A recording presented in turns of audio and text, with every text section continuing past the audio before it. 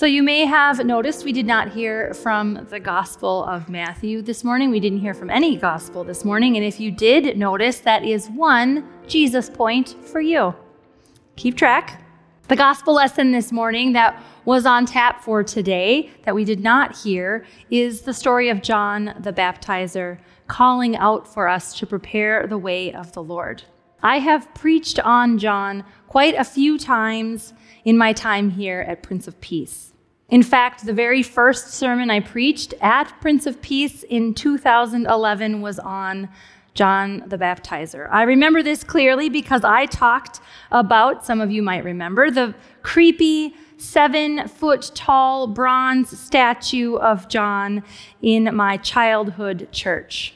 He really is 7 feet tall. He's extra skinny, super long finger to indicate the pointing of Jesus, a really big, thick neck to protect his voice. It was creepy. As a kid, I skirted around it to get into worship. He was very terrifying.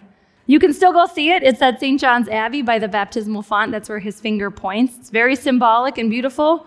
Also scary if you're 7. I have preached on John the Baptizer many times since then. His story always seems to fall on my Sunday in December. I don't know how it happens. I don't preach the second or first Sunday of Advent every year. It alternates. So no matter what year it is, it always seems to fall on my Sunday. And while I do enjoy a good sermon on John and his call to prepare for Jesus, I felt like the reading of James was good enough for preparing, and I could not ignore a chance to preach this text from Isaiah.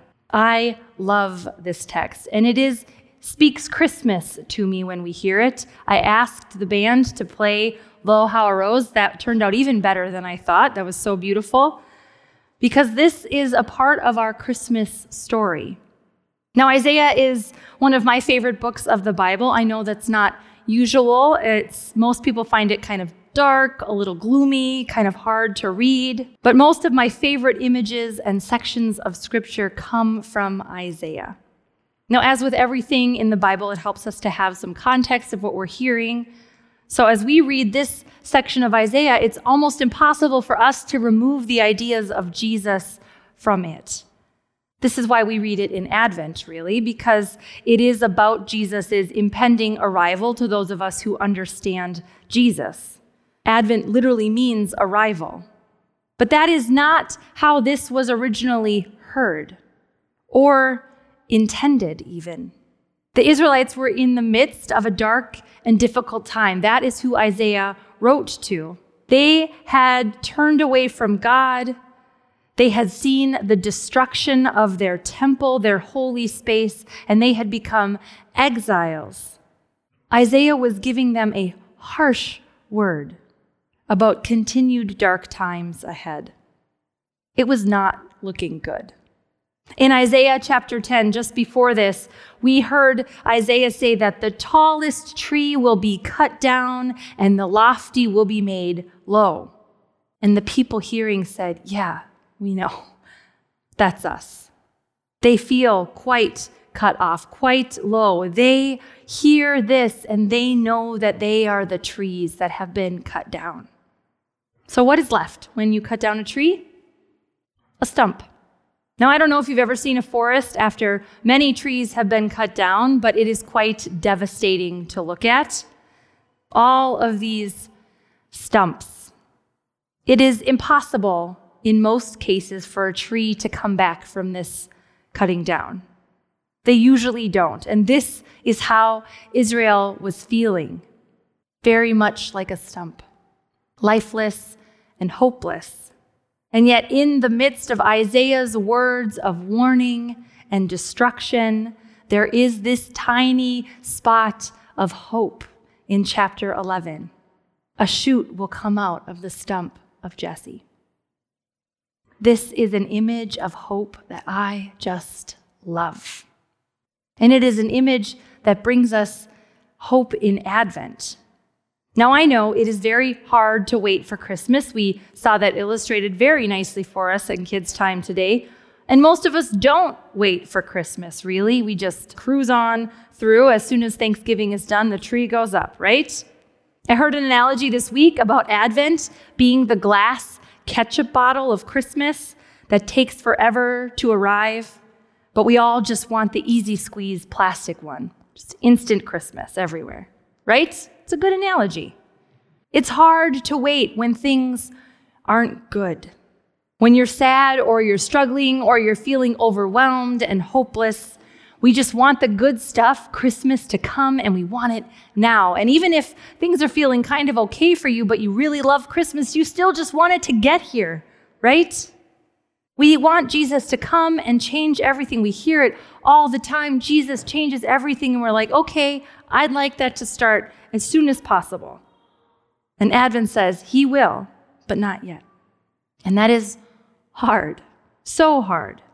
But that is what we do in Advent. We wait for the arrival.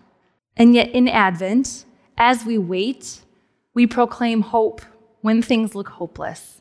We declare life when things look dead. A shoot will come out of the stump of Jesse. Now, those few, probably very few, Hebrew scholars in the room will note that the word we translate as shoot also means rod or scepter. It's a clever bit of wordplay that we all miss because, Hebrew, but the wordplay links the promise of new life to the promise of a new ruler, right? New life, little shoot, new ruler, scepter. And Isaiah goes on to tell us what kind of ruler we can expect to arrive. One who is covered in the Spirit of God, one who fears God, one who doesn't make decisions hastily or at the surface level or with hearsay, one who makes decisions based on what is just for those who are suffering. And when they rule in this way, then the wicked feel as if they have been struck down, that their very way of life has been put to death. Who doesn't want that kind of ruler? I want that kind of ruler, one clothed with righteousness and faithfulness. It's important, too, to note what is missing in Isaiah's description of this ruler that is to come. There is no reference here to royalty.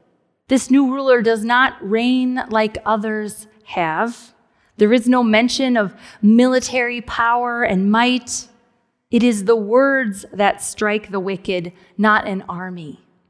This is a different kind of king. And then Isaiah continues with this word of hope in a section of Isaiah's 11th chapter that we refer to as the peaceful kingdom verses, aptly chosen for the day we light the candle of peace. This new ruler that is to come brings about not just a different kind of reign, but an actual reordering of all creation. Isaiah paints these almost hilarious, intentionally hilarious pictures of wolves and lambs taking naps together and babies and toddlers hanging out near snake dens, which I'll say hard pass. But you wouldn't let your toddler put their hand over a hole in the ground where a snake lives, right? We wouldn't do that. But Isaiah says, go for it. They've lost their power. This whole section is kind of ridiculous, and that's the point. And there are literally entire books written on just these 5 verses. So I'm not going to spend as much time as I could on them, but there are so many different ways that these verses have been interpreted and talked about over the years. Some say these verses mean that the predatory nature of these animals changes, so they no longer need to prey on the weak. If that's a metaphor, I like it. Some say they don't get destroyed by the new king. These animals still exist, right? The predators are still there, but they simply lose their power in this system. Another metaphor I kind of like. Some even say that in this new kingdom, vulnerability is no longer a liability. And that's my favorite one. Weakness and vulnerability, things that we often put down and label as not enough, are raised up. After all, it is here in Isaiah where we hear, a little child shall lead them. If the whole order of things is changed, if new life can come about out of what looks and feels like death, then what else could be possible? For those of us here, we are not exiles. We are not occupied. We are not, most of us, struggling under weight of oppression. So we might miss the feeling of these verses, what this word of hope meant when it was originally heard. And yes, I want to be clear, most of us are doing okay, right? All things considered. But things are still hard, even if we're not in exile. Cancer still exists. So does death. So does mental illness and depression and addiction. So does climate change. So do mean, awful people on the internet. So do systems that hurt and exclude and oppress people. They are all still here. And when we list them like that and hear them set out, it can feel pretty hopeless. It can make us feel kind of like that stump. And into that feeling, that hopeless feeling that we sometimes have when we think about all that is wrong with the world, into that comes this shoot, this glimmer of new life, of something different. And maybe it's not here yet, but it's coming. It's starting. And that is why I love this Isaiah text so much during this season of waiting and preparing. And one of the reasons I love it so much is because there's one word that appeared over and over and over again. It's another Jesus point if you caught it. In fact, it appears in every verse at least once. Out of the 10 verses we had in front of us this morning, this word came up 21 times. It's the word shall. A shoot shall come out of the stump of Jesse. The Spirit shall rest upon him. His delight shall be in the fear of the Lord. He shall rule with righteousness. He shall destroy the wicked. The wolf shall, the lion shall, the child shall. It is not a passive word. It is a word that tells us not what is, but what will be. I have a friend that's a Presbyterian pastor. She said anytime in their book of order in PCUSA that the word shall comes up, they take it as a have to. It is a directive. And this directive comes from God. This is what God says God will do.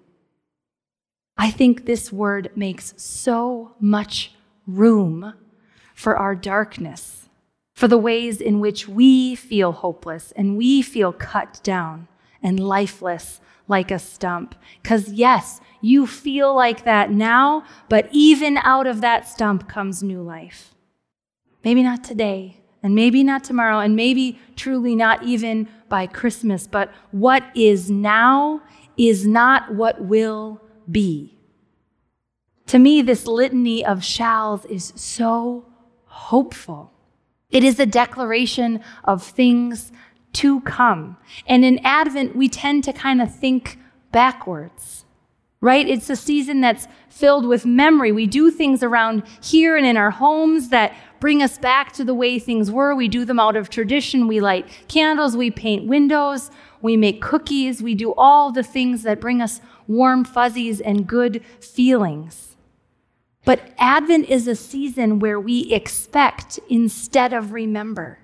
Advent is a season where we look forward instead of back. We look forward to the way things will be, the way they shall be, not just the way they were or the way they are. This is why I love Advent. It is why it is my favorite season of the church, because I need the reminder to look forward. I need the reminder to find hope when I feel hopeless. Author and poet and professor Barbara Lundblad wrote this beautiful article about the image of this shoot from Jesse in Advent and what it might mean for us today. She is a word artist. If you ever get a chance to hear her speak, just go do it. She has such a gift of bringing text to life, and the way she asks us to think about this shoot of Jesse is unique. And so I want to leave this image with you today. So I'd like you to close your eyes and hear her words. She says, what if What if we believe this fragile shoot is God's beginning? Perhaps then we will tend the seedling in our hearts, the place where faith longs to break through the hardness of our disbelief. Do not wait for that tree to be full grown. God comes to us in this Advent time and invites us to move beyond counting the rings of the past. We may still want to sit on the stump for a while, and God will sit with us. But God will also keep nudging. Look there on the stump. Do you see that green shoot growing? O come, green shoot of Jesse free, your people from despair and apathy. Forge justice for the poor and meek, grant safety for the young and weak. Rejoice, take heart and do not fear. God's chosen one, Emmanuel, draws near.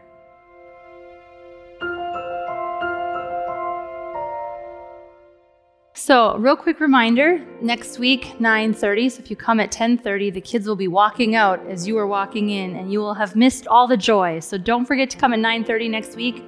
Another little moment, during the Isaiah text this morning, you heard some lines that we say regularly around here, and I'm going to say them again, and I want to know if anybody knows where you hear them all the time. So we heard, the Spirit of the Lord shall rest on him, the Spirit of wisdom and understanding, the Spirit of counsel and might, the Spirit of knowledge and the fear of the Lord. When do we hear that? Baptisms. Nice. Yes, Sarah gets another Jesus point. Good job. So, yes, we hear that in baptisms. Every time Pastor Chad or I baptize anyone, young or old, we put our hand on their head and we declare that the Spirit of the Lord is resting on that person. That happened to you too. And what this means is that these promises that we hear, that we attribute to Jesus, include you as well. So when you are sent out into the world that feels hopeless, that is full of cut down trees and feeling kind of stump-like, if you're feeling that way, you have been given the Spirit of the Lord. And so you go out into this world not unprepared and not unequipped. You go in peace. On this Sunday in Advent, on the Peace Sunday in Advent, you go equipped to love and serve the Lord.